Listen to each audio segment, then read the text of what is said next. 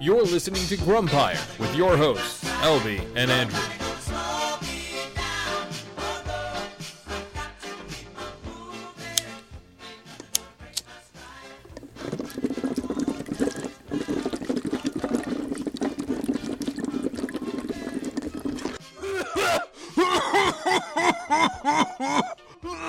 Hey, Elby! What are you doing? I just took a massive gong rip on some nug and flower, grass, weed, Oh, you're bud. wheezing the juice? Is that what you're No, telling me? I'm choking the ganj. No. That's weird because it sounds like you're blowing bubbles in a bathtub. Bathtub. Yeah. No, but I did have to makeshift a honey bear and apple in order to make my bong. Uh-huh. I think it's called a bong. Anyway, welcome to our 420 show. Yeah, 420. Yay. Puff pass The mic. the duchy. What? On the left-hand side. I don't think anyone says any of these things in real life. Oh, I'm new to this whole thing. So, before I forget, because this smoke, as they say, makes you forgetful, how about everybody go support us through tpublic.com/user/grumpire and purchase the shirt for the summertime, because it's that time to buy shirts and stuff. It's hot out there. Get yourself a t-shirt. Buy a t-shirt or something. These t-shirts, they're not the kind that where the print on the front is real thick and it sticks to you when you're sweating. These aren't those. These are real nice soft shirts with a non-plastic design stickage. I don't know. Have you been partaking, milady, as well? No, my liege. So what's with all this pot talk? Pot talk. Pot talk. Pot talk. Well, we've got an episode today of a couple of stoner movies. Picked by a self-professed stoner, a lady. Would you call a stoner lady a stonestress? Stoneress? Stonestress. Yeah, I don't know. Stonestress. Yeah, that's pretty cool, man. That's terrible. Yeah, we've got Taffeta with us today. Yeah. Podcaster and burgeoning author, Taffeta. Podcast and author. So like, what podcast? Well, I know for sure she does. Inside baseball, I'm a little bit. I know she's done more than one or two. But like, what are they called? I know she does one with Mike Vanderbilt called Centerfold Pod. The long title is Centerfold: Revealing Culture Through Playboy. What they do is they look through vintage Playboy magazines and use that as like a springboard for discussing the culture of the time. So it's kind of like if you've heard of TV Guidance Counselor. Oh yeah, Our friend Ken Reed. It's like that, but they do it for Playboys. It's interesting. She does like this late night thing too. Yeah. But that's like on hold, I think. Yeah, it's an emulation of like a late night radio host where she plays music, she reads poetry, it's like a variety show of like Insomniac Theater. Yeah, exactly. So, but on the radio. Right. And the book she's working on is about working in a big box bookstore. So it's kind of like a history and chronicle, like personal story chronicle type of thing. So that's cool, right? Yeah. So, before we get to it, just a little note. There's some hinky audio stuff going on. Stuff that once we were done, I couldn't be perfect about. So bear with us. I think you could hear and understand everything, though. But for those of you out there who like to give negative reviews, just don't for that reason. I mean, nobody's perfect, man. Anyway, let's get to it. Yeah. So why don't you like The Big Lebowski. The Big Lebowski is the best movie in 1998. Hilarious and wicked fun. Irresistible. Inspired comedy. Brilliantly original. Cool. Hip. Clever. One of the funniest films ever made. The Big Lebowski, rated R.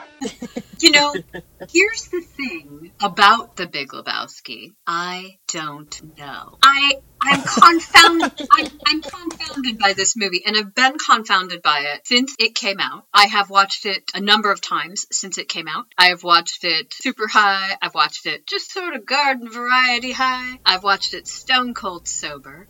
This movie has everything that I love in it. The Coens are arguably my favorite, you know, they're in my like top handful of favorite filmmakers. Mm-hmm. It has a cast with all of it is a murderer's row of my favorite actors. It's a stoner comedy, and, you know, I'm quite the stoner. It's got big set pieces and kind of musical numbers and fantasy sequences. This is all stuff I love. It looks beautiful. It's just, you know, total eye candy. It's got, you know, Julianne Moore speaking in a mid-Atlantic accent. It's got all kinds of things that I love in it. And I don't like this movie. And I feel like I'm supposed to like this movie. And I've tried to like this movie. And each time I go into it neutral, thinking, maybe this is the time that I'm going to turn around and it'll be one that I love, right? And I did that again. I watched it last night for this, thinking maybe now is the time. I'm going to find my way in. But I tell you what, whenever I watch it, it's like it's a list of my favorite things, but I can't connect to it. It's like I'm watching it through a pane of glass. I never do that thing where, you know, when it's a movie that you love or even that you know, kind of like, where you kind of click and sink into it and you're really connected with it. I don't like any of the characters. I find everybody frozen annoying, and I just find myself checked out of it for the bulk of the movie. I mean, I don't know how many times I looked, I was like, God, how much more is there to this? And it's strange to me, and I've really had to think about it, trying to put my finger on why I don't like this movie that is so much beloved by everyone and feels like it should be much beloved by me.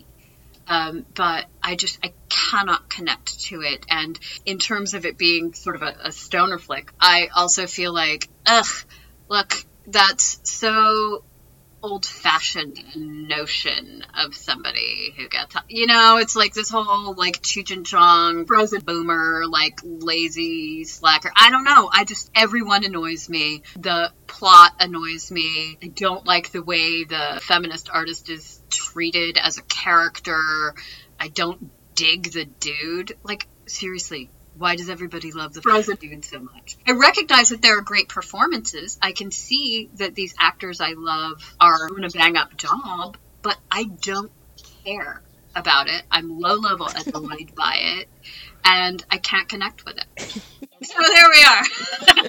Yeah, that is, I mean, you still didn't say why exactly, but it's kind of understandable. Now, I do have this question. Have you ever watched a movie with the intent that you've watched this each time to see if you liked it and it actually did click with you this final time? Yeah, I mean, that has happened before. Things that upon... Like what? Upon first watch. I'm trying to think of a good example, but I know with books and with movies, with music, with everything with me, I love revisiting things that I think I don't like, because sometimes, oh, wait, no, now I'm ready for it.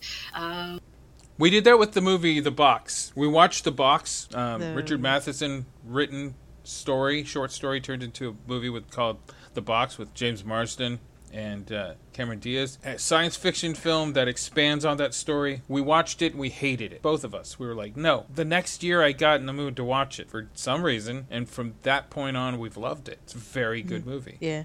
I just thought of one, Jacob's Ladder for me.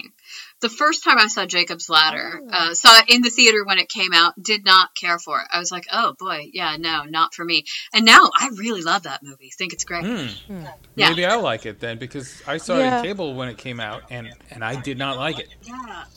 And I am not 100% certain what the shift was in me or my receptiveness to it. Sometimes I can pinpoint a thing, sometimes I cannot. But yeah, it definitely happens. And that's one of the things that I like when I'm able to talk to people with opposing viewpoints. I dig that, and it's not in order to be argumentative or to try and sway anybody to my opinion. I want to hear why, because sometimes I have to reevaluate why I love something. Because sometimes I love something that's really not that great, but I love it because of a sentimental or nostalgic attachment to it, which is acceptable and fine, right. But that's different than really loving something. And I like reevaluating things where I just haven't thought of, I only think of it the way that I thought of it when I saw it 40 years ago or what have you. And I like having new information and new perspective. And I am very open to changing my mind. And if it doesn't change my mind, having a discussion with somebody with an opposing viewpoint, it makes me double down on why I feel the way I feel. So right. In either way, I'm good with it as long as it's not just, people being shouty at one another. You know what I'm saying? Mm-hmm.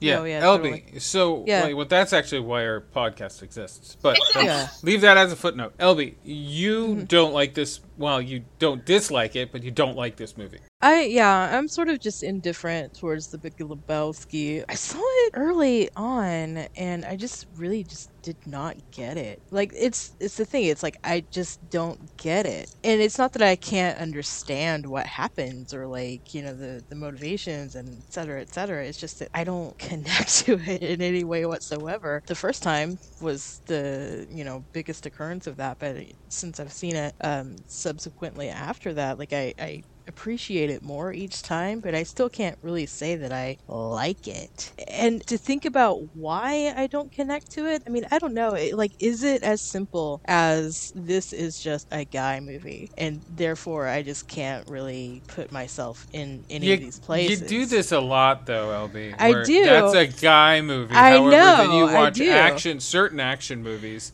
and you're super fine with those certain action movies. However, let's say the guy movie of The Nice Guys, you've been like that with that movie. However, when we put it on, you immediately notice that it's great. Well, yeah, I mean, and like Lebowski is not a great film. I mean, it's absolutely a great film. Like, everything about it is just so like really well made, and it's very, each little thing in it is so thoughtful and like perfect, and like Jackie Treehorn's doodle is so good. Yeah, like everything about it is just so like well done. Like, there's so many like callbacks throughout the film that like it's really good, like interweaving of things that are going on, and I mean it's really, I don't know why I don't like it.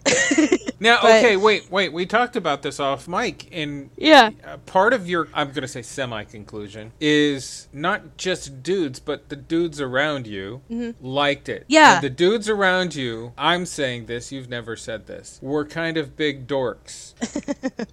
Well, yeah, if you call listening to They Might Be Giants and being really into like literary stuff dorks, then yeah. Yes, I am calling all of that dorky. That's the thing that about the Lebowski that is like so tailored for a certain kind of dude is, it's really got its roots in the Private Eye novel, like the Raymond Chandler allusions to everything, and Long then also, Goodbye or whatever it's called. There's also the Western, like and the bowling thing. Like, there's just not very much femininity in this whatsoever, and the femininity that we get is from a bimbo, and a feminist. It's like and the two feminist, the two like and a second wave feminist. Yeah, second wave feminist. Well, no, she wasn't second wave. She's some weird mix of second and third because she's sex positive. Yeah, but But she doesn't hate men. The whole depiction of her and her art, though, is such a like your gross conservative uncle at the Thanksgiving table, like, they're getting grants to do art where they put a speculum in, like that kind of thing. Yes, but those people who criticize that stuff does and has existed, so just pulling the lowest hanging fruit so it can have a zing, Yeah, it's also Maud really is based on a one-dimensional. real life artist, you know. So is Lebowski's based on Yeah. a real guy. So who's Maud based on? Do you know? I don't Yeah. know the other one. Carolee Shearman? I don't know how to say her name. She was one of those like kind of beatniky artists from New York City in the 60s. And she did that like confront you with the female form style of art. Yeah, so that stuff exists is what I'm saying. And like, sure, it's a headline grabber, like the conservative folk, but it really did exist. So I see the satire in it. Yeah, I just feel like it's a one-dimensional portrayal for a joke that's not really giving any, I don't know, weight to the. It's just a throwaway kind of a thing. If that, I don't know. I'm not able to articulate it very well, but. Okay.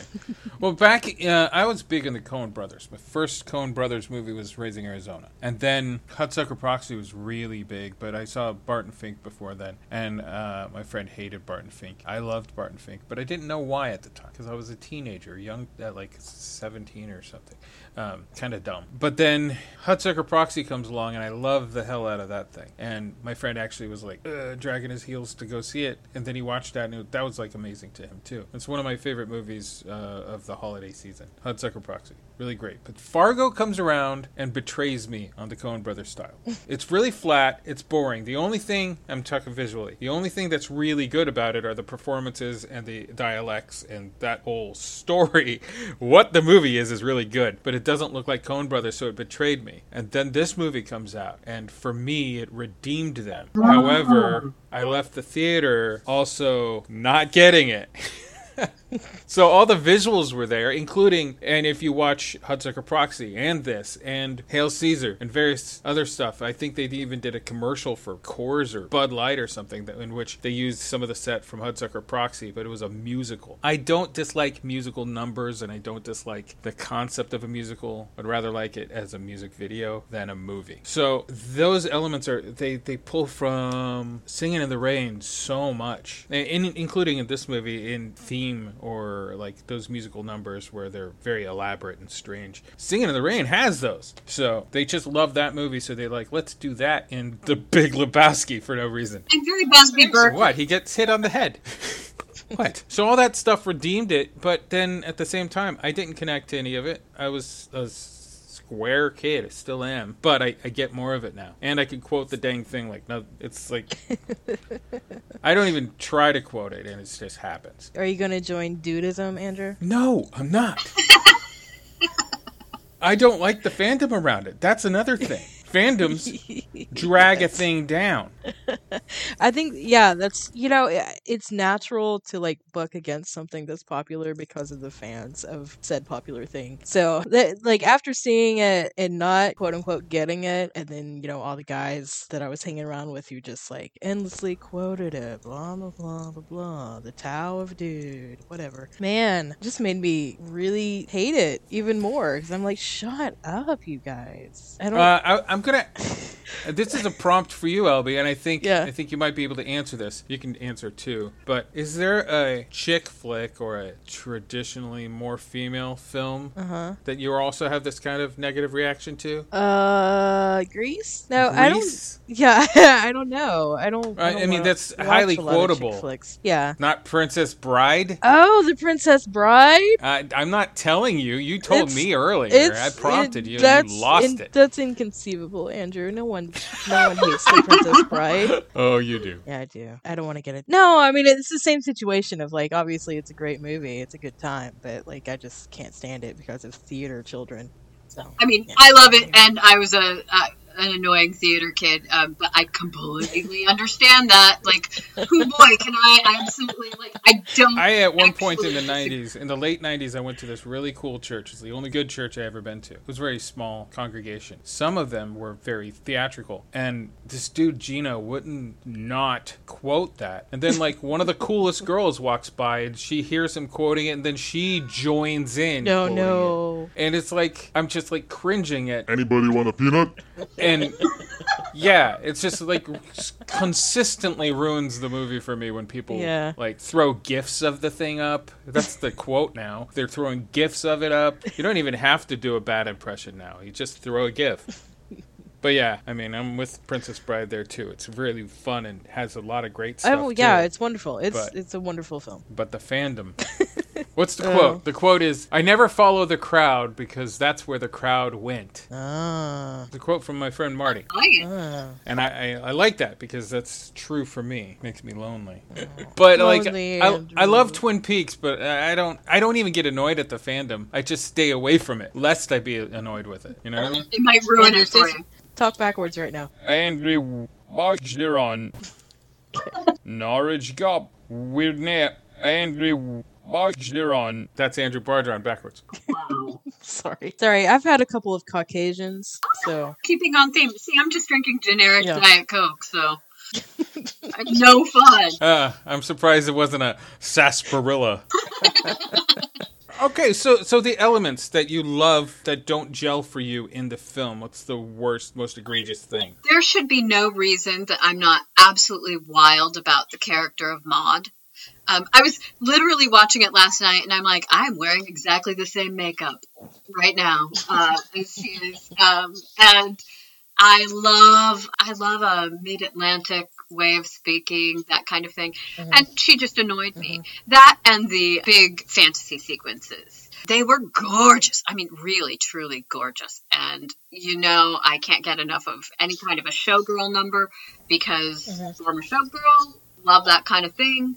But I watch them and I just feel like I want to connect to it. I want to love these. But I feel, again, like I'm watching it through a pane of glass. Like I'm once removed from the action.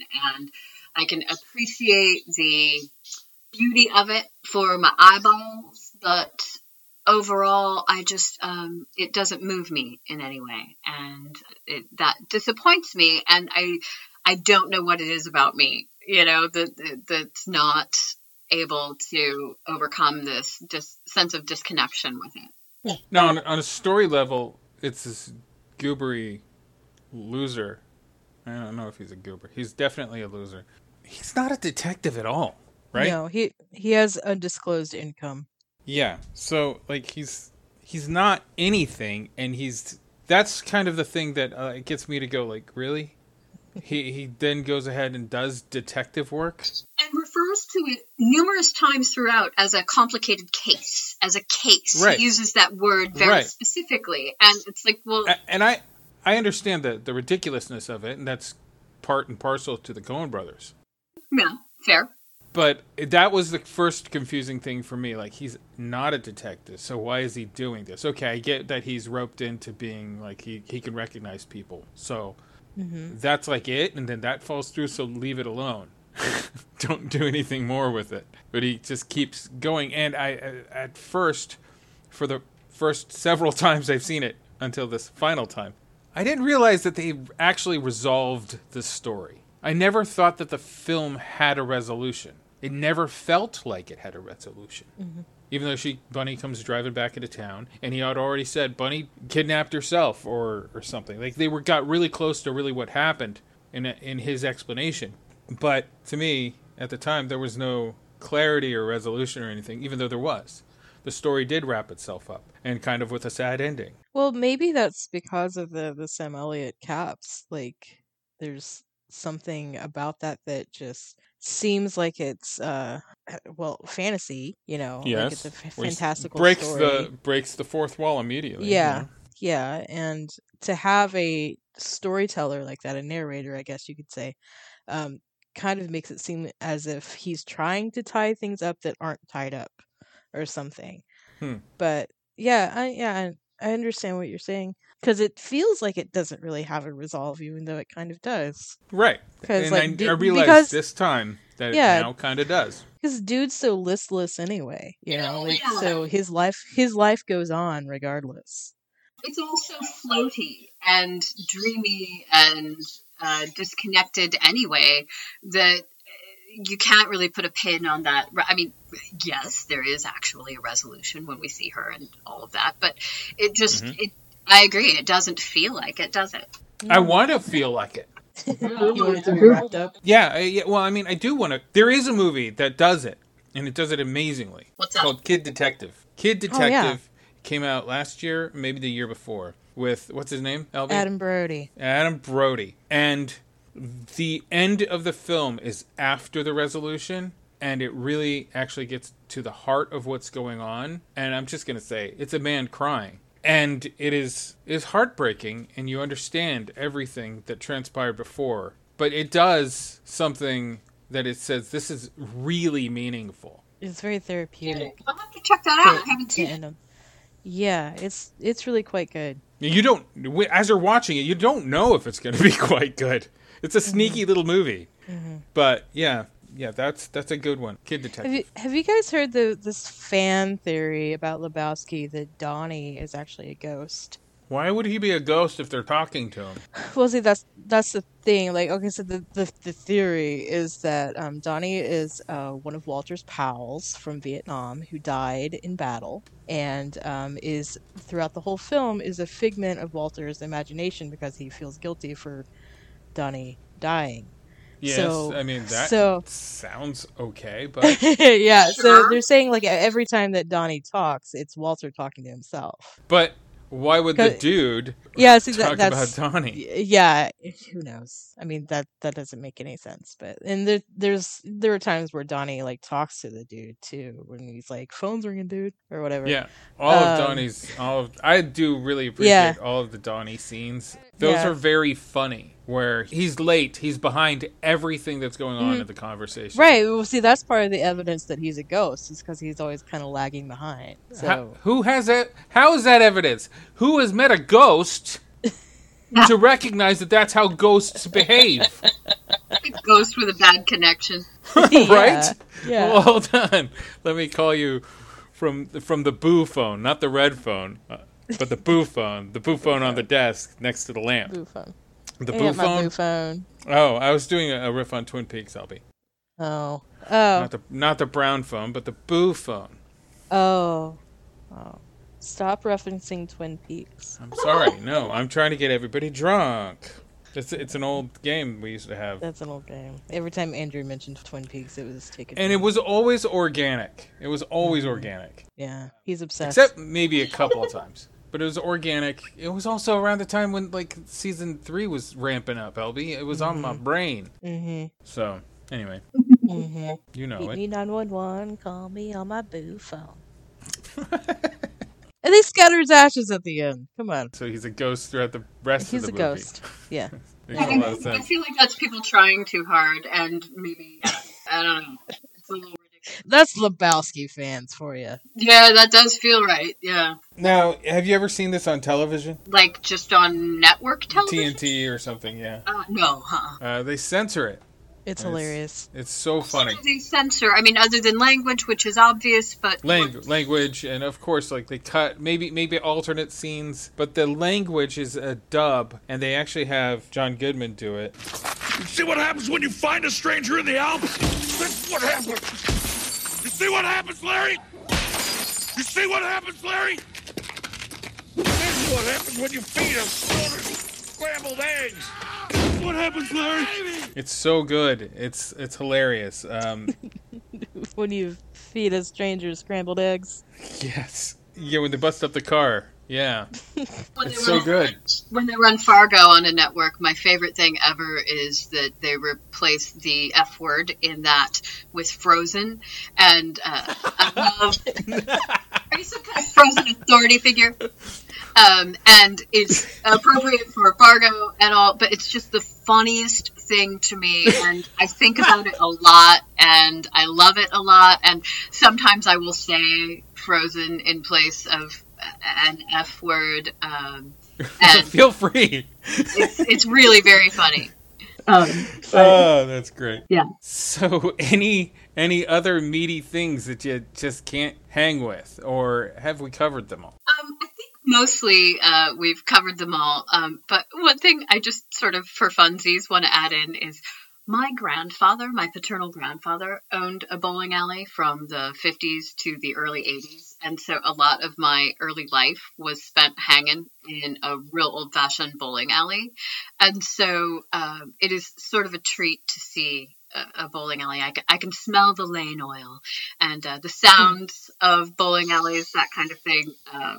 always bring me a little bit of pleasure. So I did a short movie for a kid's college thing, and it's some sort of like two people on a date at a bowling alley. No story. I was the guy. There was a girl, and we were both bowling. That was that kind of an old bowling place. And they use it in a lot of Hollywood productions, and this kid had it from his film school. I only have photos of it. I never saw the final film. The kid was a bad filmmaker too.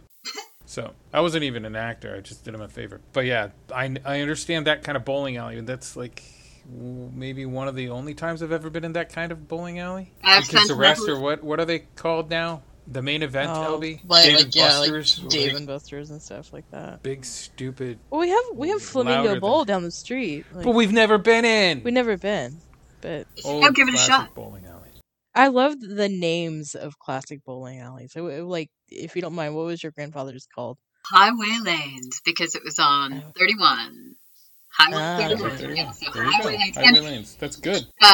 Important to note that it was spelled HI-WAY, Highway. Oh, nice. Oh, nice. And the greatest part was the sign, like the outdoor sign for it was, really, really big, like, think like telephone poles with 4 or 5, I think, bowling pins on top, like gigantic bowling pins, and then highway lanes, and then kind of a starburst. And it had been for, since 50s through, I think it was 1980 when he sold it and retired. So, it was just a classic, real old-fashioned one. Far more old-fashioned than what you see in this, but I do have a little bit of a soft spot for that. Yeah, that's cool. Was it in Indiana? Yes. Hey, it's still around. Well, it's some big bowling center now. The sign's not there anymore, and it's like a regular corporate bowling center. So different. Yeah, the kind that I don't like. I saw recently a picture of like a Target store, like Target, that had moved into an old bowling alley from, I think it was in Portland, and they kept the motif, and so like the Target sign is like the old style sign that has squares, like each letter is in a square. Oh yeah. Like that kind of thing, and like the big red balls that are outside most Targets are painted like bowling balls. Oh, I love that. Yeah. Oh, that's really cool. I would love. It was kind of neat, I mean, corporate crap, but still, still a little bit of flavor. Yeah. So the alternate to your Andrew. What? Why? I don't understand why you always forget that I have to do something. Did I forget, or is this a bit? You always forget that I have to do something very important. Did I forget, or is this a bit? I know what I'm doing. Taffeta, I was at my parents' house recently. You were actually. It was actually. Usually that doesn't apply, but yes, you were.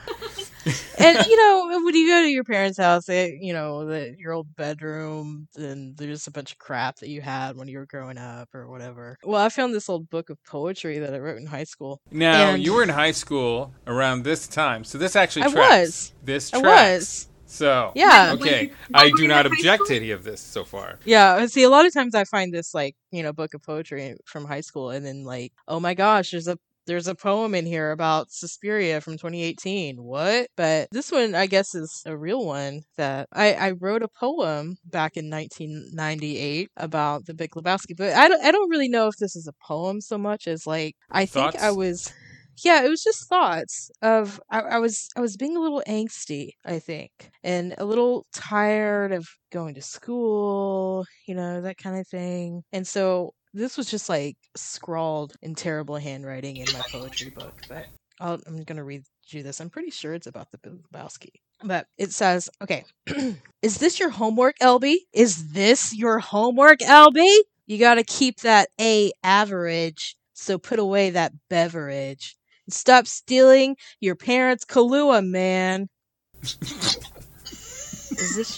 Is this your homework, LB? You should concentrate. That's it. I guess I was trying to do my homework and got distracted by the Big Lebowski, I think.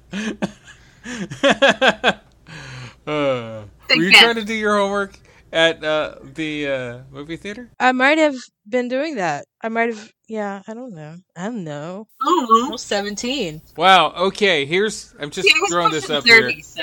I was looking while you were doing this. I was laughing because I could hear, but I'm also scrolling through Google Images looking for Highway Lanes Bowling, Indiana vintage photos, and I can't find any. Darn it! But then I scroll way down, and I see a picture of the dude saying, "It's a white Ukrainian from now on, man." What? Now, to quote another thing that I often say, that's a plate of shrimp if I ever seen one. Yeah. Because I'm looking for something else entirely. Yeah, I haven't been able to find any pictures of the highway lanes, so. Dang it. White Ukrainian. So, that was a poem. I guess. I mean, you said you thought it was just thoughts or something, but it actually did have some poetic delivery, so. Yeah. Beautiful. All right, on to your alternate. The movie you prefer over Big Lebowski. So weird.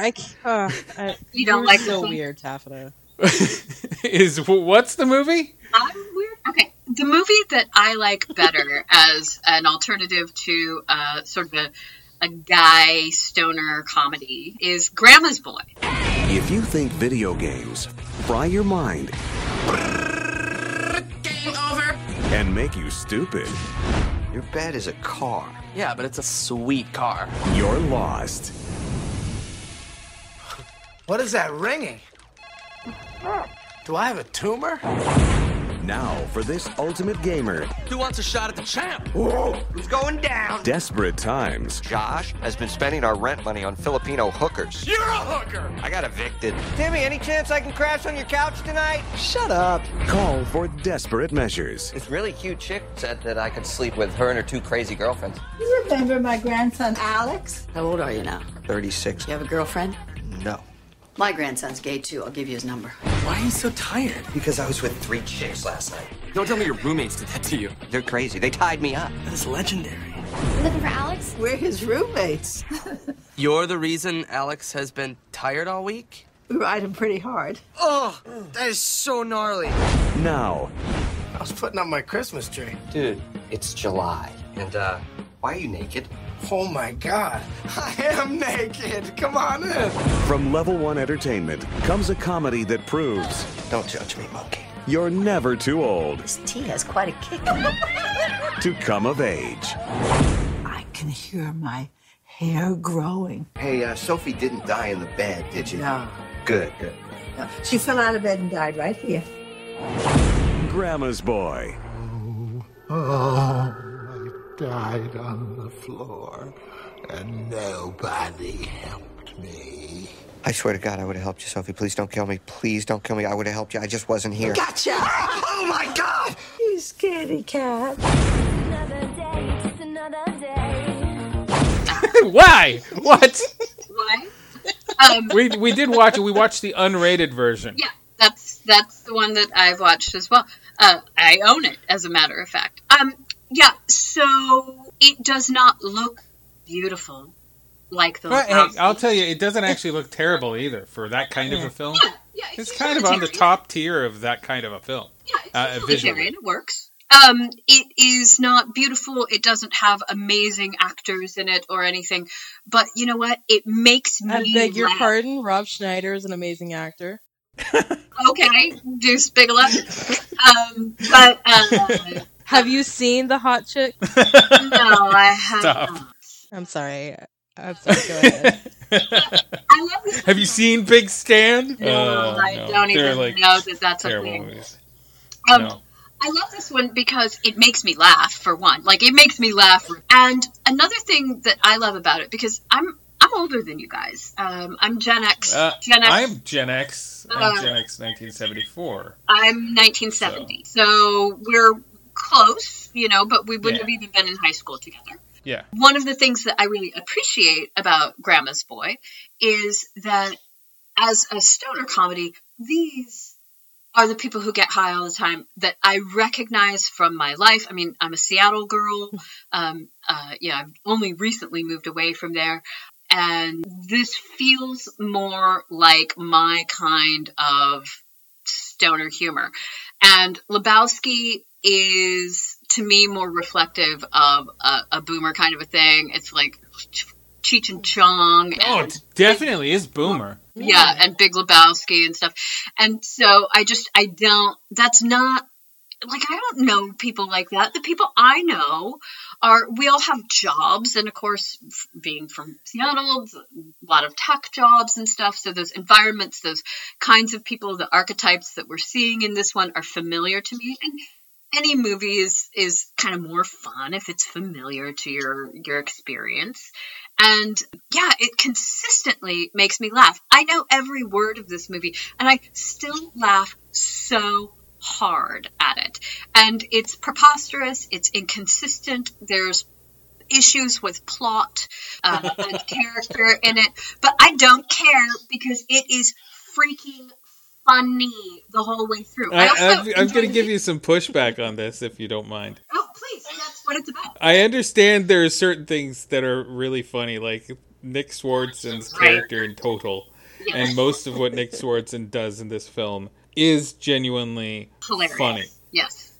Because of how, like, kind of clueless and deadpan he is about himself and why he's ridiculous. He doesn't even have any clue about that. Yeah. That's fine. But then he also does, like, jokes with other people. So you understand that he has, like, a sense of humor about situations and other people, just not about himself. Yeah, he's not very self-aware. That's really good. Layer-wise, that's really good humor. Comedy. Also, Eagle Eye would spot Gay Robot, which is a problematic short series that he did, and it started on an Adam Sandler clip, which, holy crap, that Adam Sandler clip from that album, we just listened to it afterwards, and, like, that one is, like, super homophobic. Now, the show itself teeters away from the homophobia so much. It still has the super horny robot who just wants to pound every guy that he meets, but he's a robot. But it's done in such a way that it seems to be a little bit more respectful, whereas the Adam Sandler skit doesn't. But that voice that he does, so hilarious. Funny. Gay Robot so voice funny. is one of the funniest voices I've ever heard. Agreed. But yeah, Nick Swartzen, what a guy. Hilarious. The scene with him doing the Dance Dance Revolution. I still did I break it? High score? What's high score mean? Yeah. Did I break it? I like Did I Break It? That's good too. Yes. Yeah. So, no, the pushback is the really obvious Matrix stuff. Like, I really wish you could make a joke about the Matrix without it being a terrible comment or a terrible joke. I hate the Matrix, except for the first movie. I can't stand the rest of them. They just keep getting worse. They're not my bag either. But the fandom around the Matrix, yes, it was valid that this guy was very much like those guys. I know JP. I know JP's in real life. Right. So JP, there's another comment I gotta make about him in a second, but the Matrix thing first. Yes. Yeah, I mean, but it's they set him up that way just so that they can say, welcome back from the Matrix, or whatever the joke was. It's not even a joke, but, like, just a reference. They make him look that way just so they can have one dumb scene with one dumb dialogue bit about the Matrix. And I guarantee whoever's watching it, when they first saw it, probably, that's not a guarantee, is it? But they most likely laughed. Like, laughed. Ha ha ha! I know that. It's the Matrix, yes, and he's dressed just ha ha ha. Like, it's programmed. Like, they've got to laugh. I objected to that. I even made the comment, like, he walks up and I'm like, Matrix. And then he does the Matrix joke. But what's with his robot voice? When he is afraid, he retreats into a mewling, sad robot. Because well, I don't think it's just sad. I think he's just super weird. Like, sad would be like, almost like Gay Robot, right? Okay, I'm sad. You know, that sort of thing. But this is like, I'm horny, give me a hug. Whatever. Like, he says, sit on my face at one point. Yes, he does. Right. So it's like... Well, it seems like he's autistic, and I'm not saying that to, like, be mean. Right. I mean, I pointed that out, too. Like, they kind of randomly say. Oh, yeah, they're definitely pulling from that. And I think there are a lot of things in it that sort of would lead one to think that he might be on a spectrum of some sort. But I just think that I don't think it's just for one gag, though, because I think that, well, like I said, I've known a number of JPs in real life, and there's a lot funny about them. And I think that the performance also was pretty fearless, because he gets crazy weird. Not only the robot voice, but the crying and the sort of just mewling and the ineptitude with social skills and with the ladies and all, and not having any clue why he's really bad at it is real funny to me. Yeah, his one thing that I was like, that's a ripoff, was like he pulls out his card and it's very Jim Carrey delivery. I was like, he's ripping off Jim Carrey right there. It's whole hand motion. It's rip off Jim Carrey. I stand by that too. Yeah, it was still funny. But it's just a gesture. Yeah.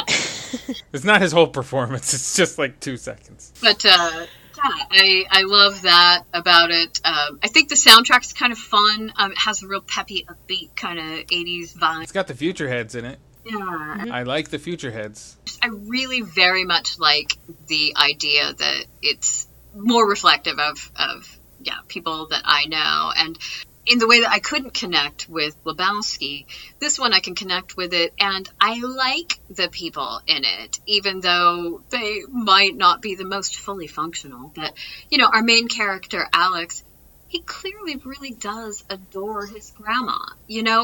She's not just a device. He loves her, and you can see them. They have a little bit of chemistry, Doris Roberts and this guy. Yeah, they respect each other. They're real cute. That's good. And of course, I'd be remiss if I didn't talk a little bit about how the character that Shirley Jones plays is total balls. And I love an elder slut. I absolutely do. I think she's great. And I did a little bit of math, because that's the level of person you're dealing with here. Is I did a little math, because when Nick Swardson says that it was his first time, and she says, that's cute, honey. You're my, 3,000 something. Mm-hmm. Not that big of a hoe. Because if you do the math based on, and I'm being generous here, her beginning her sexual life at age 20, and her being probably early 70s in this, it's like one a week. It's like one new a week, on average. And I don't find that to be so bad. So, but I thought that she was really funny. I thought that the scenes with she and Swardson were really terrific. And that, I go on about this a lot, sort of generally, now that I've entered my, elder years, that we just don't see women over a certain age at all, full stop, in any kind of media. And if we do see them sexy at all, it's almost always played as desperate and pathetic. Right. Or ghoulish and grotesque and for laughs. Right, and it's right. mockery. Right, yeah, that's... Right. Well, the other one is also a joke. It's played as a joke. Like, this was played as a joke, but it wasn't a joke on her. Not at her expense. Right, it wasn't disrespectful to her in any way whatsoever. And I mean, my parents would find it disrespectful that she referred to herself as a slut or whatever. They would be like, "How dare she?" She's, But, yeah, but I mean, they're having more issue with just sluts in general, which is, right. their problem with respect to your parents, who I'm sure are very fine people. As a slut, it bothers me when it's always a joke, it's always ghoulish and all. And so she wasn't. She was funny, but she wasn't the butt of a joke at all. Yeah, that's what I was saying. She wasn't the butt, and he kind of wasn't the butt either. Right. Okay, so she kind of hand waved his first time, but it didn't seem cruel to him. No, not at all. Mm-hmm. Not at all. And also the way that she looks, because she looks beautiful. But she also doesn't look, she's a sexual woman of a certain age, and she looks beautiful, but they're not putting her in an overly made up with makeup look. They're not sticking really long hair on her. She's not wearing something too shorthand, tight, or all of those things are absent, and I really absolutely love that. I know it's a silly thing to be so happy about, but precious few examples, my friends. Whenever I start on my little tirades about this, somebody always gives me the, "But what about Helen Mirren?" And you know what? I love Helen Mirren. Arguably, nobody loves Helen Mirren more than me. And yes, she's freaking hot, and we all love her and lust after her. But that is one example, and you don't get a cookie for one. And that's just another little nugget in this movie that makes it fun for me. And even though it's kind of a sausage fest, this is a dude movie, right? We have kind it's of a complete dude movie. Yeah. It's got the cool girl trope in it. Yeah. It does. I was going to ask you about Elby, go ahead. Linda Cardellini, because like it's I know your feelings on Maud Lebowski. Yeah. What are your feelings on what's her face? I forget her character's name. I'm sorry. Yeah, she's tokenized, and it is definitely the cool girl trope. I cannot argue with that, but I think that what sort of overcomes it for me is that everybody's treating her with respect. No, please. Sitting around the table, they're all staring at her, gawking at her because she's pretty. That's her introduction scene. Okay, or you could be looking at the person presenting at the head of the table because they're the boss and paying attention. Oh, no. They presented the scene as if they were all gawking at her. And so, that's true. So that's really on them. But I think that I'm fine with that. And I don't feel like, I would agree that it does fall. After that scene, the rest of the scenes with her and those guys, they weren't continuing on about it. They were done gawking at her. Yep. So they it got served acclimatized. the joke or whatever in that one scene, and then they moved on from that, and then she was a person. Yeah, and so it's not perfect, and that's fine with me. God knows, neither am I. No, this has to be sinless. But I would say that it would be great if there were more women. It would be great if she were a little more fleshed out.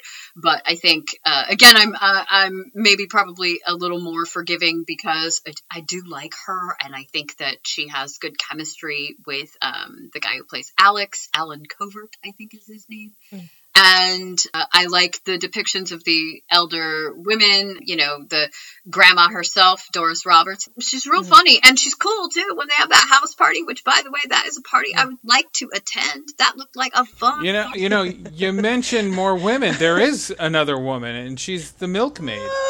I'm kind of affectionately call her the milkmaid. What is this scene? It's just like, it makes no sense to me whatsoever. They Jonah screwed Hill, up the joke. They screwed up the dialogue. They did. They really did. Like, I would say, Jonah Hill walks into the room carrying a cookie. Yeah. Walks up to this bimbo, this like generic.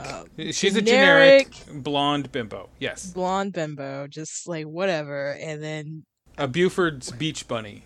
One of those. And she's like, "Hey, honey," or whatever, and have some milk. Have some milk, or I don't know. What is she saying? Yeah, that's exactly? It makes no sense that she does not reference the cookie. Like she just automatically takes her shirt off, and it makes no sense that he just wanders up. He could be wandering past her, and she could, grab his attention, and he should say something like, "I've got this cookie. I'm gonna go get some milk." Because he's flustered because she's a hot bimbo, Yeah. And so he should be flustered and just be like insecure and just look at his, George Costanza the thing. Look at his cookie. Yeah. Go like, I gotta go get some milk, and she's like, boom, boom.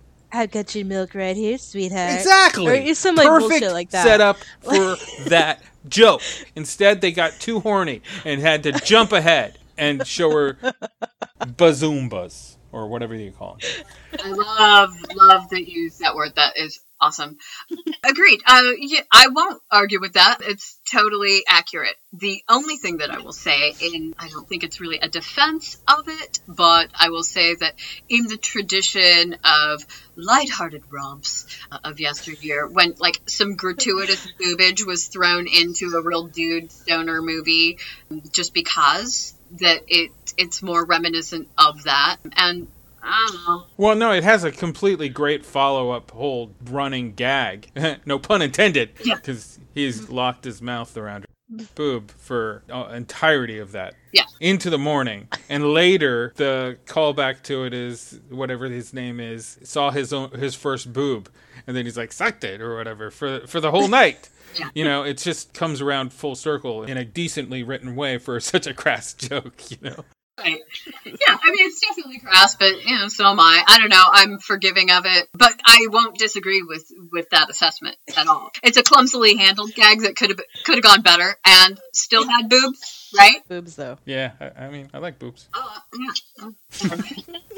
But, who doesn't like boobs? Everybody likes boobs. Even if they say they don't like boobs, unless they haven't been breastfed, just about everybody likes boobs. It's the first thing they ever see. I don't know if I was breastfed. Yeah, I don't know. You're very scrutinous of boobs, too, El. I am. I'm very particular about the boobs that I like. I'm like, that's a perfectly acceptable boob, and it will be.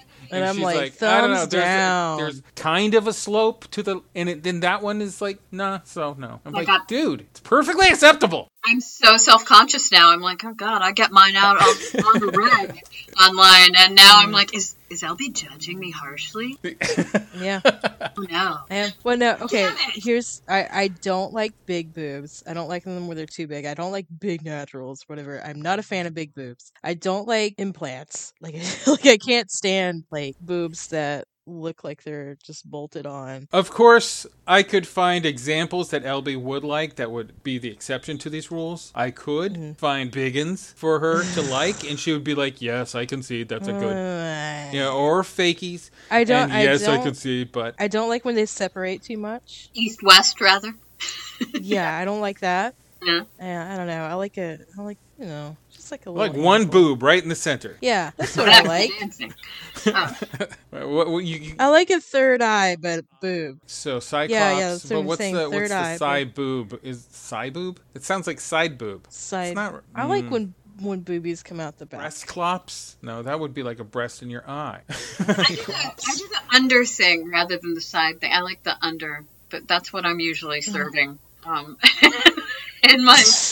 It's usually the kind of under thing, but they are real small. Gotta work extra hard because they are not big. The only upside of that is now that I've entered my elder years, they are still remarkably perky, which is a good thing. Yeah, you don't got knee knock. Well, that's the thing. That's what they're called. Yeah, that's the advantage to small boobs. Yeah, you don't really have to worry too much about sagging. Because so this is pretty great. Mom and Dad are going to walk by the kid listening to this podcast about two movies and then just only hear the boob talk and be like, son, what are you listening to? While he's frantically trying to adjust he's like, this is an anatomy podcast. I'm an artist. Sorry.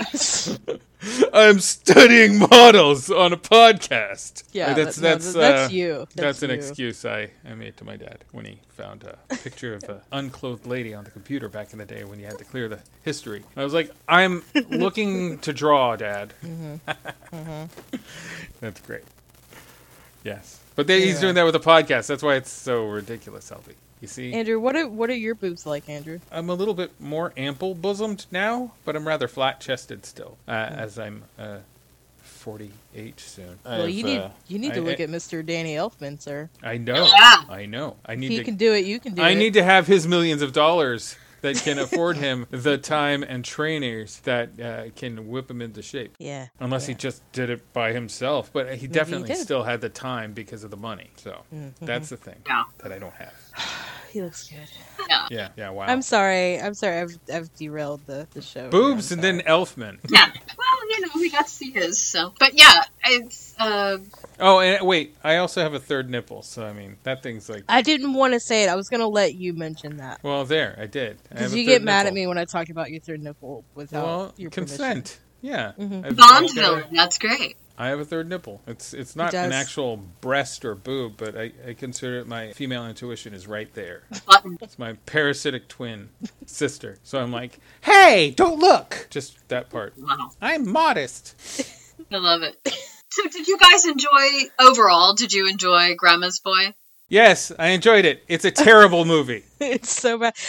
I was like, this is not a better movie than The Big Lebowski, but it is fun. I don't think it's better. I think I enjoy it more. And those are two really different No, the whole question was what you like more. Yeah. And this is true. You like this Okay. more. Now, the another thing that I don't like here, I have to say, is the action figure scene where he's whacking it to Laura Croft. I like that. Who likes that? Which one? I do. You I've do? said that. I don't I like it. the action figure. It's supposed to be Lara Croft. They should have just said something else. I don't know. They couldn't get the rights to Lara Croft, but they keep on calling her Laura or something. And I thought he said really, Dora for a second. Yeah, right. That's. But it's Laura the Explorer. Yeah, right.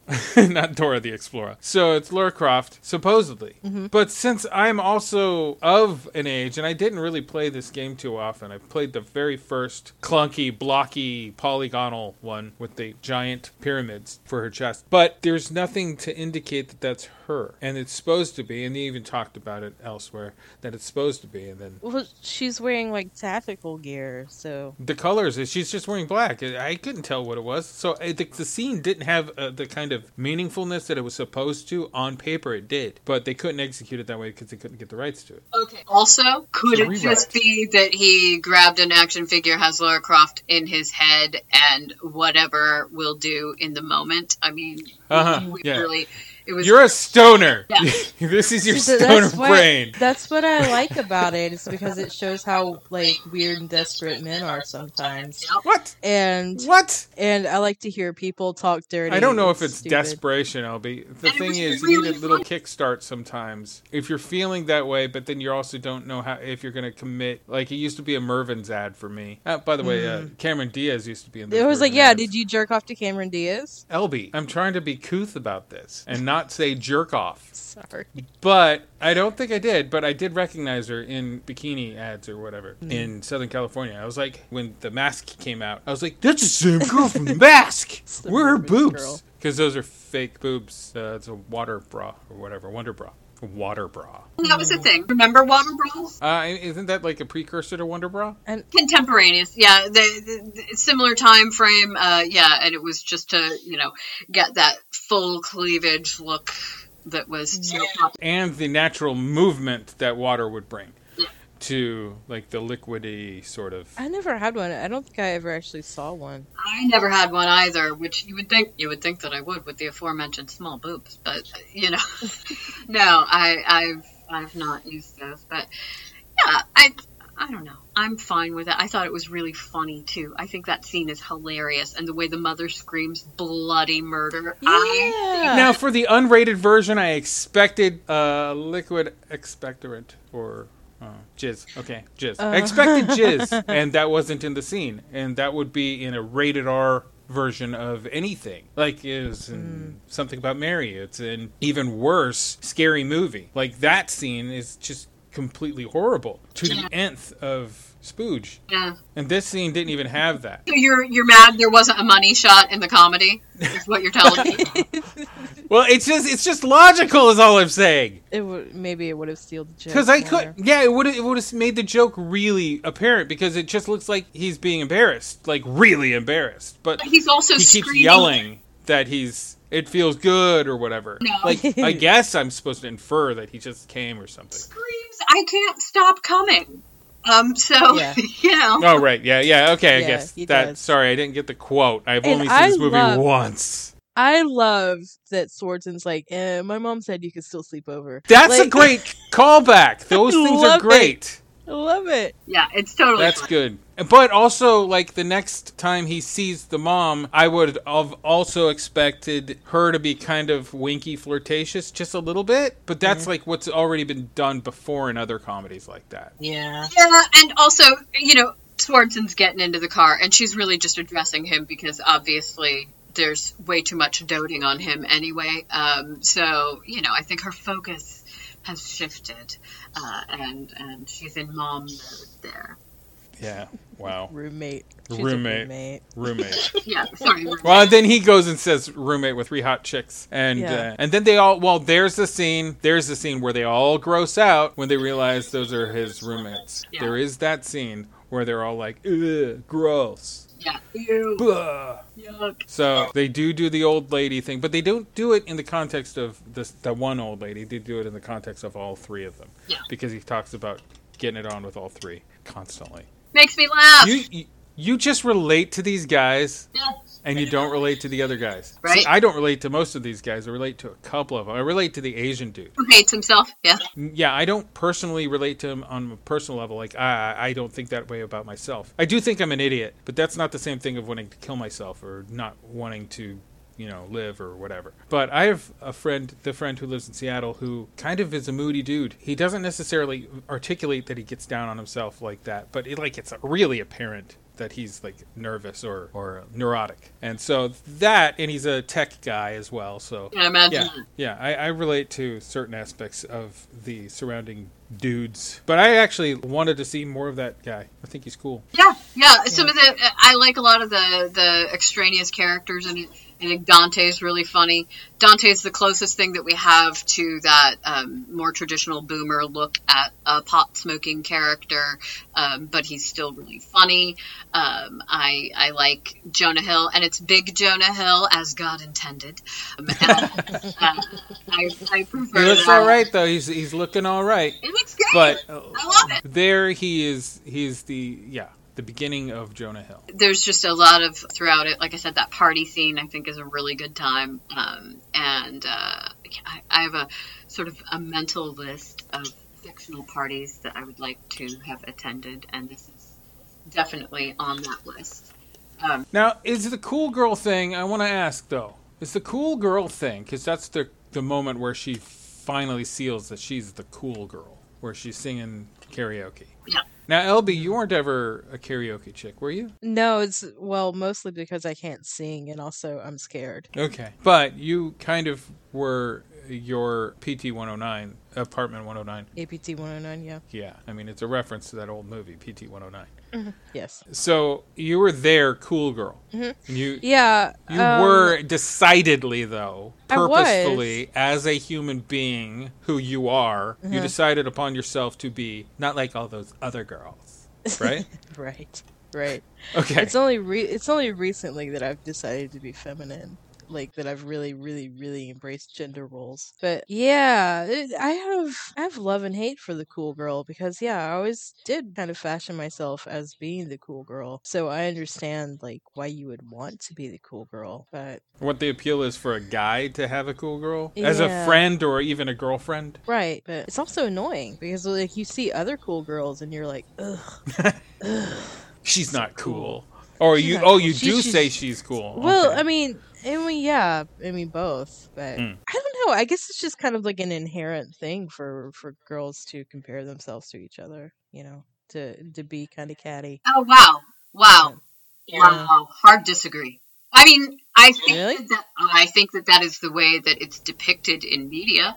I think that that's the story that we've been told, certainly my whole life. But man, I got a lot of girlfriends, and I don't mean that in they're my pals, Yeah. And Gail and Oprah, girlfriend. Right. Well, but no, my women friends and always have been really close with them, and it's just like because we know each other from Twitter, right? And all of my lady friends that I know on the Twitters, whenever they post a picture of themselves, it is always us, front and center, the other ladies who are, oh my God, you're the most beautiful creature that's ever existed. You are, we are the biggest cheerleaders. We are the, drunk girls at the How club. sincere is that? Very, 100% sincere. There's no snark Okay, to that. But from you I can believe, right? You're Mhm, saying yeah. that from you saying those Sniff things. it That out. is sincere. But then my cynicism is positivity parade. I don't go there either because that's where the crowd went a lot of times. There's a certain kind of policing that goes along with positivity parade. If you do not fall in line, get out. I And that's not understand that. positive, I is it? understand that. So, but I don't know how sincere or going along with it is. Well, I'll tell you what. I curate my little timeline very carefully, and Okay, no, that makes sense. So you got You got these people who you trust. So I eliminate. Okay, I get what you're saying now. Anybody even, and you can also smell it out. You know when somebody's like, nice shoes, or whatever it is, and that it's not genuine. And so I'll have nothing to do with that. And generally people like that don't want to have anything to do with me. And instead, what I am witness to and participate in and I'm grateful for in my life, not only just online but in general, is that energy that is that drunk girl at the club in the bathroom energy, which is just, like the most glorious, beautiful thing ever, the most genuinely supportive and really earnest and lovely kind of thing. And that's kind of where I operate from with the ladies. And I don't even know a lot of ladies. I can't even remember when I was doing burlesque, there was definitely sort of a contingent that was a bit like that. But as soon as I really kind of got that vibe, there was a particular company that had a few folk like that. And I just didn't work with them. I just took the gigs with different companies where it was this really positive, supportive, not positive because you have to be, not the did you write in your gratitude journal kind of positive, but the really like, girl, I know you may be feeling like this today, but you look great. And, we all get like, it's really from a genuine place. And I just have, maybe it's down to my editing, my life and my interactions with people, but the minute I get a sniff of that sort of disingenuous thing from girls or from boys, and God knows the boys do it just as much, then I just don't, you don't really exist so much to me. And it makes your life a whole lot better, I'll tell you that much.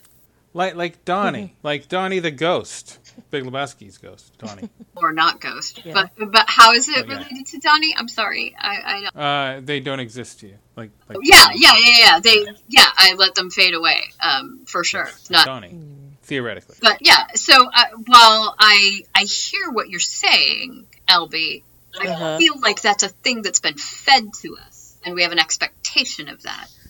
And well, I don't know. Okay, so my perspective is like I admittedly have not had very many close friendships with other women like my entire life. Like I've had several girlfriends, but I would call them more, I guess, superficial in a way. Like we got along really well and we hung out a lot, but like we didn't really have like a deep friendship. And the ones that I did end up having a deeper type of friendship with, like ended up like, I guess, backstabbing me in some way. So like I kind of have like the perspective. Also, I am an Aquarius. I am a frozen narcissist, and I end up comparing myself to other ladies a lot, and it kind of like makes me, I don't know, I feel like a bad person. No, that's just a real state. You are so like vulnerable. I'm being very vulnerable right now, I think. This is like the most vulnerable I've ever been on this podcast, but this is a podcast about movies. It's about how we relate to them, though. Yeah, I guess, but like I guess maybe I'm more petty than some other women, but maybe I'm not. I don't know. See, I've always had really good, intense, cool girl. Yeah, intense close friendships with men too that were, I have like really intensely, like my best friend on the planet is a dude, and it is totally platonic with us, and always has been totally platonic. Like there's never been a thing. But then I have a lot of other dude friends that I'm really close with that maybe sometimes it's not been so platonic, and it's fine, but I've been, I guess, lucky enough to have both flavors of really, kind of close friendships. And I think that maybe mostly I just, disingenuous stuff turns me off so hard that you've curated it out of your life. I just I don't need it, and it's so easy to just not do it, to not interact with it, and then the more you are dealing with folks who are a little more, maybe real or willing to be vulnerable. I mean, it's all a performance, right? Ultimately, but still, I think it's better. But I hear you, and I think that's a super real thing. And while it's not really my experience as much, I hear you, and it's a bummer, and it is what we see a lot. Mm-hmm. I think maybe it's because like I like attention so much that like if I see another cool girl getting attention, I'm like, okay, I'm out. You know, because like That's interesting. You know, like I guess that's a sort of insecurity that I have is like that sort of weird jealousy. So I'm I want to get away from it before I actually like start dwelling on it too much and like And feeling bad. let it hurt me. Yeah, you don't want to feel bad. I get it. Yeah. See, I love attention. I need all of the attention. Give me all of the attention. Give me the attention. I'm gonna fight you. We're gonna fight. No. See, this is where we combine forces, right? Like, okay. This is the moment where it's like, I'm not trying to usurp you on this. This is where you can learn that, oh, well, we both benefit from getting more attention if we work together. Right? Oh, no. Watch out, Andrew. You guys are going to lock arms and say, okay, girls. And march in step forward towards a camera. Hertz commercial. There's no hope for you, Andrew. Yeah, there's not. I'm alone perpetually. God. I'm a loner. Oh. I'm a loner, Dottie, a rebel. But I never chose the life. It chose me. The life chose you. Let's go to the basement at the Alamo. Yeah, let's meet at the basement of the Alamo, LP. That's like so romantic. Isn't it? It sounds romantic, and then it does. And then there's no basement. I mean, there's obviously no basement. Like right, it's the Alamo. That's dumb. Why would there be a? That's dumb. We went to the Alamo a couple years ago, and there was no basement. There's no Jan Hooks either, and it's oddly a very spiritual experience being at the Alamo. But anyway, fascinating. Yeah. Anyway, so my Grandma's Boy. I'm surprised that there was no big musical number in Grandma's Boy, like there a rap. Should be. Well, I mean, there was karaoke. She did that. Yeah. That's karaoke. That's realistic. Man, good for Linda Cardellini. She did a really good job with that. I mean, she's also kind of unexpected. She's also kind of doing some sexy stuff too in that scene, which was fun. And because I never saw her doing sexy stuff ever in a movie. Exactly. Even when she's like, "I'm on Mad Men. Here's me in my brassiere and whatever." No, whatever. Mm-hmm. It's a different. But here she's wearing some sort of halter top thing, and I like halter tops. So, and then her boobies are moving like the other girls aren't. Yeah, she was super very like free in that, and the fall that she does is great. I mean, it feels like when you're drunk and you're being silly that way. I like it. So, but no musical number, no real one. Darn it! But why would there be? But they could make it happen. At the end of the movie. Yeah, I mean, those types of movies always have like some sort of musical, sort of behind the scenes, everybody's singing. Oh, that Buttercup song in the whatever. End credits by Kool Keith. That was right, that was terrible. Oh, that's a really bad song. A bad rap song. Yeah. Yeah. Not good. I love that it exists. I love when movies have the end song about the movie. Like Men in Black 3 has the best one of it. Deep Blue Sea. Yeah, deeper, bluer hat is like a shark's fin. No, it's this Pit Bull song, and it's amazing. It really is amazing. It's got all these great samples from I don't know what. It's Mickey and Sylvia. Mickey and Sylvia. Yeah, it's so freaking good. They use Love is Strange. But. It's incredibly good. The song itself is incredibly good, and it kind of, in a neat way, references the plot of the movie without being too heavy on it. This was just like, this is what happens in the movie, but it was done in the crappiest rhyme scheme. Oh yeah, it was terrible. Agreed. But it's Kool Keith, and apparently Kool Keith is like legendary, right? So like, why is he phoning it in? Then I'm like, is he freestyling this? Does he just have bullet points and he's just got to make this work? Yeah, just let the guy get paid. You know, like everybody's got to pay rent, so just... It's bad. Let it go. It's bad. No, not this time. Can we talk about the Lebowski soundtrack for a second? Yeah, go ahead. The Lebowski soundtrack is so like dudes who read. You know what I'm talking about? Like, here's this obscure Bob Dylan song that no one's ever heard, but it's amazing. And here's this Kenny Rogers song that no one remembers, but it's amazing. Hey, but you know what? It is. That's actually pretty good. It's a good the song. Kenny Rogers song. When I learned that was Kenny Rogers, I was like, he was in a band. It was a prog rock band or whatever. Why did he go country? I don't even like prog rock, but that song's pretty cool.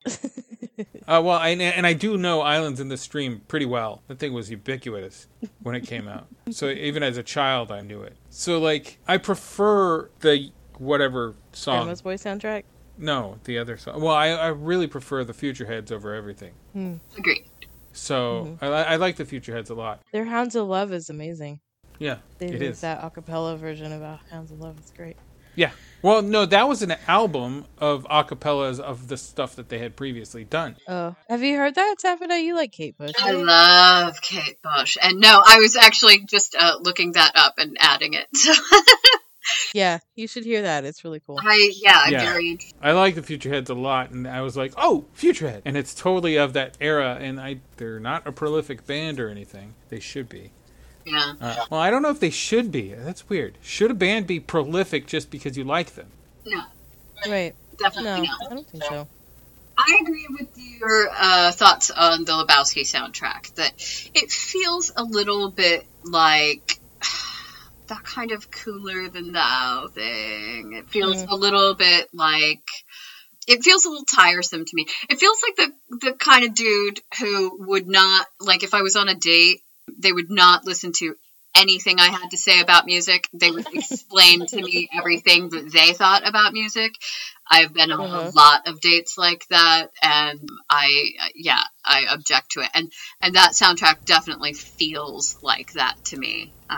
It's kind of, not that it is doing this at all, but I guess around the same time as the second movie, actually, Rushmore, Wes Anderson's movies have that kind of, the soundtrack is pulled from obscure sources. But so is Tarantino, but Tarantino's a bit more top 40, I think, or AM Gold, I think, which means it was popular at the time. Right. But even though Wes Anderson has a couple like Rolling Stones songs or whatever, he also has much more obscure things. Yeah. That's kind of what this movie reminded me of. But they're contemporary. They're like super contemporary, these two movies. So maybe it was just like in the Zeitgeist at the time to do this. Maybe. So, Grandma's Boy. We know other people who really like Grandma's Boy too. Emilio loves it. Emilio, who he writes for Gunfire. He's been on our podcast. No, that was my episode though. That was your episode about Rob Zombie's Halloween that I hate. And Black Xmas. Yeah, that I love. Yeah, Emilio's a funny dude, but he loves Grandma's Boy. Like as soon as you mentioned that you wanted to do Grandma's Boy, I was like, oh, Emilio. Yeah. So. You should talk to Emilio. I definitely will. And, it's funny because Lebowski is just so beloved by such a large swath of people that I don't even tend to say anything about it, because generally, rather than having a discussion about it, like it's just people who get very shouty and all capsy and like, no, you're wrong. And like, well, right. Now, I know one woman who likes it, but that's all I know.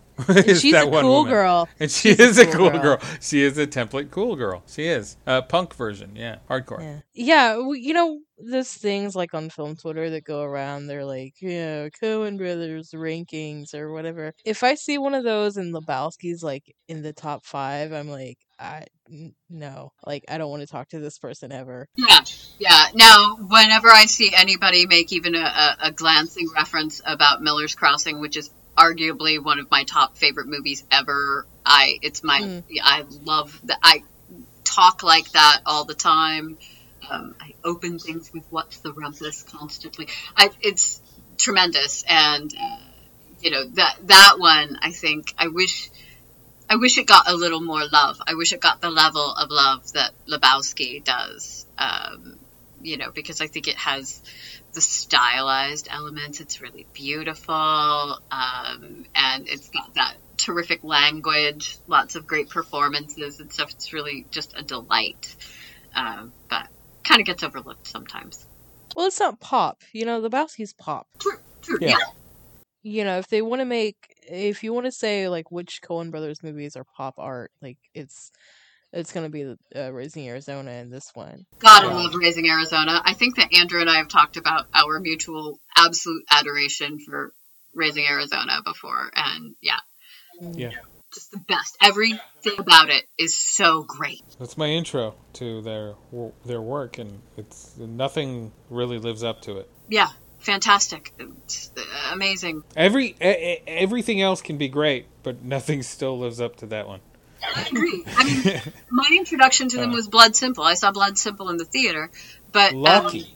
Yeah. And I love that one. I mean, I'm a big noir fan, and it's gorgeous. That thing's great. That thing is great. It's great.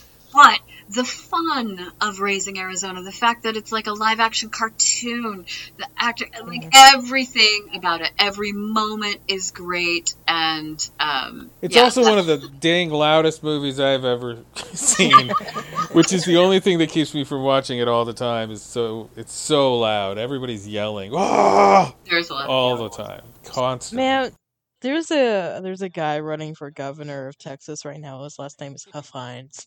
And every time we're like, unpainted Huff Hines. Yeah, every time. Ugh, every time. God. Yeah. I love it. So have we covered all the bases on Grandma's Boy? I think we may have. Yeah, I feel like it. Okay. A raunchy, adult-oriented, but not necessarily for boomers. Yeah, it's Gen X age. Right. Gen X age and below, I suppose. Yeah, I mean, I can see this. Okay, so like if you're having people over, let's say you're just you're having a little party. It's not a big party, but it's like just a little party, and you want to put on a movie just to hang out with or whatever. I would probably go for Grandma's Boy before I would go for Big Lebowski. You can put them both on. Hey, it's a double feature. The stoner double feature. Isn't that what we just did? Big Lebowski would wind down the evening. Yeah, and I hate stoner comedy. I'm sorry, but like I absolutely hate stoner humor. It's not usually funny. And I'm a big stoner, but I agree, it's not usually funny. So like anything in Grandma's Boy that like involves like a bong joke or something, I'm like, ugh, freeze that. But like the rest of it is fine. It didn't seem to actually hinge too much on that. Like, Pineapple Express was really stonery. I love Pineapple Express, though. Oh, see, I don't like that one. Once it got away from doing the triple spliff whatever thing, then it got into the situational comedy of it and the action, and then you were like on. Yeah, I don't like that one. I don't think it's funny. Maybe I should revisit that too. And I haven't seen it in a very long time. Neither has Elby. So maybe it needs more Jonah Hill. He's not in it. Right, needs more of him. That's why it needs more. Yeah, maybe I should revisit that one.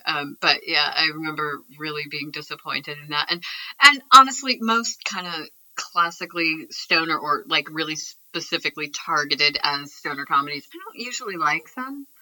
And that it seems like I should, given the amount that I imbibe. But I think it's just, most of it's just too kind of dumb. I think like I can still be smart and high, Like that's the thing is you can totally be smart and high. Okay. Yeah. Yeah. Yeah.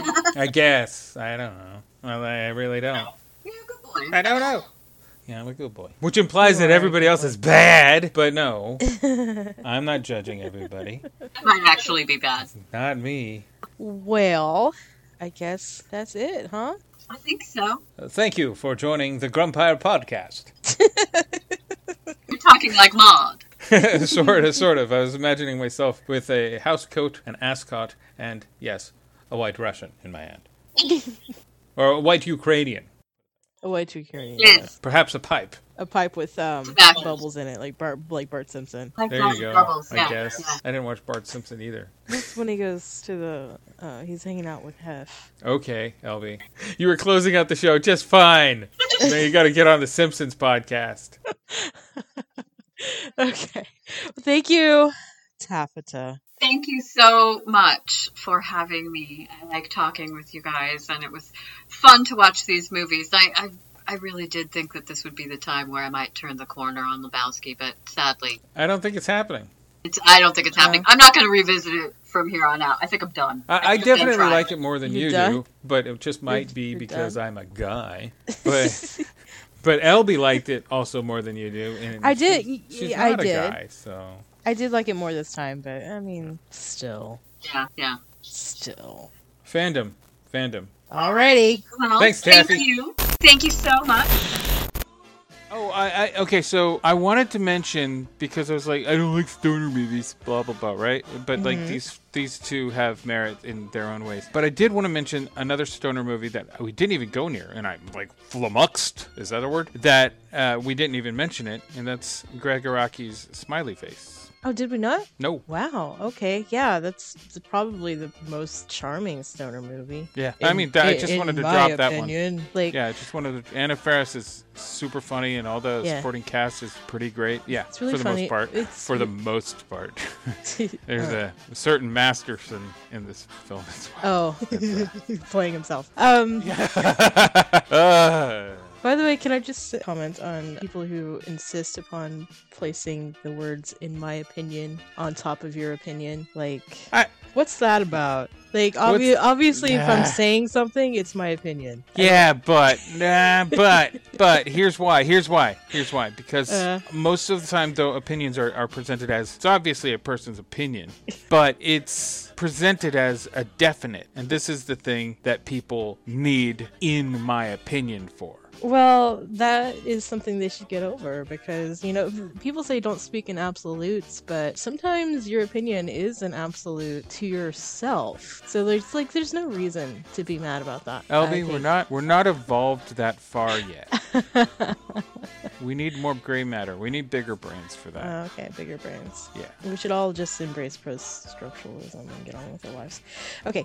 Hey, I wanted to ask this question. Yeah. Which, thinking about our discussion about The Big Lebowski with Taffeta, she mentioned something about Lebowski being a boomer movie. Right. We talked about that for a second, but I was thinking about this later on. The Coen brothers kind of have a hold on the concept of boomer movie. Like pretty much everything that they have made, there are a few exceptions, which I'm sure you will argue in a moment, but everything that they've made comes from their love of a certain or different types. I think they of... deconstruct it. I think they're like the postmodern in their okay. boomer making. But when you think about all the stuff that they've made that are very rich in noir, you know, and Lebowski is famously described as a stoner noir. The things that they use that are influenced by are very boomer-esque. So you're saying that they're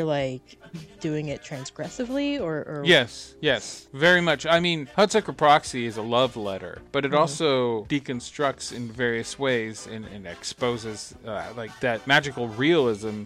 Just it's a work of artifice. Like Hudsucker Proxy is that. It's a completely artificial. This can't happen, right? But at the same time, it has the uplifting, still true to a Frankie Capra sort of thing feel, right? Right. But furthermore, you got their listless burn after reading. It's it kind of doesn't. A lot of their jokes is that it doesn't go anywhere. Like the end of this movie, they did kind of solve the case, and I never thought that they did. So I think it's really they just take the things that they love about it and kind of punk them, subvert them. A lot of times. I mean, I don't think that's the case in something like True Grit.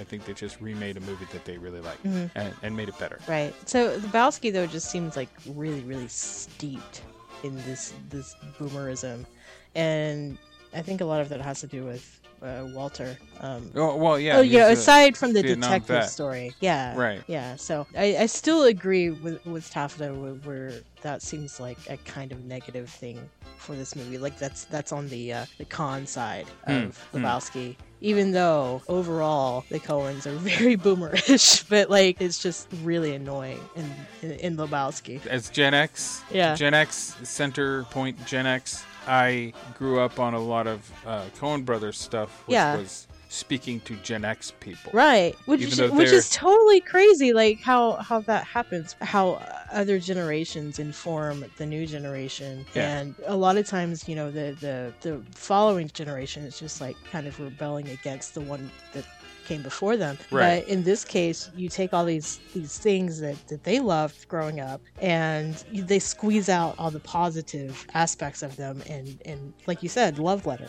right? So as a Gen Xer, we pick up what's good about boomer stuff, and it's filtered. It's filtered Yeah. through Right. maybe a more idiosyncratic or Right. refined. Like I could care less. Could seriously care less about something like The Graduate. I don't care about it. Uh-huh.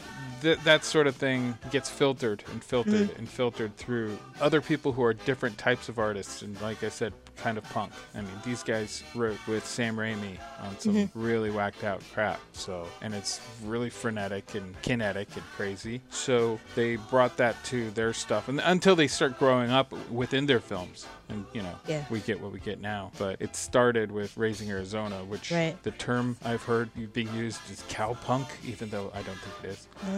no, I wouldn't say that. It's not campy enough. It's cowpunk being that they live in a trailer park, sort of thing. Well, yeah, Or but in a trailer. it's more genuine than what cowpunk is. It's not campy. Yeah. It's crazy. It's Yeah. zany. Right. But it's not campy. Right. So yeah, that's the punk aspect to what I think where they came from. But I can't think of these guys as punks. Like to look at them. I know. You know what I mean? So anyway, I just think it's interesting how these values, or maybe not values, but like whatever these aspects of what previous generations love end up trickling down. I hate that term, trickling down, but into making something completely new. And I don't know. I don't know if that really happens as much today. But whatever. I don't know if it really does either. Who knows? Who knows? Yeah, it reminds me of, I think actually Mike Vanderbilt said something about this on Twitter about how you can't really find like cool old vintage stuff in thrift stores anymore because like all the clothes that people are turning in now are just like cheap crap from Old Navy. Oh yeah. You know what I mean? Like that's how Yeah. like art is going from generation to generation now. Maybe. Right. Wow, that's So, interesting. That's yeah. very interesting. Yeah. Okay. All right. So we got to do our due diligence. How Yeah. can we find Taffeta? Taffeta is on Twitter at TaffetaV. That's TAFFETAV. V is in Victor, because she is the victor of this podcast. Yeah. Also, she does have a website called taffetav.com, so it's the same spelling, but with .com. All right, well, that's completely concise. Yes. Right there. Yes. Taffeta V. Check out her stuff. Yeah, it's very cool. I'm glad we had her on. Yeah. Right. Bye. Bye.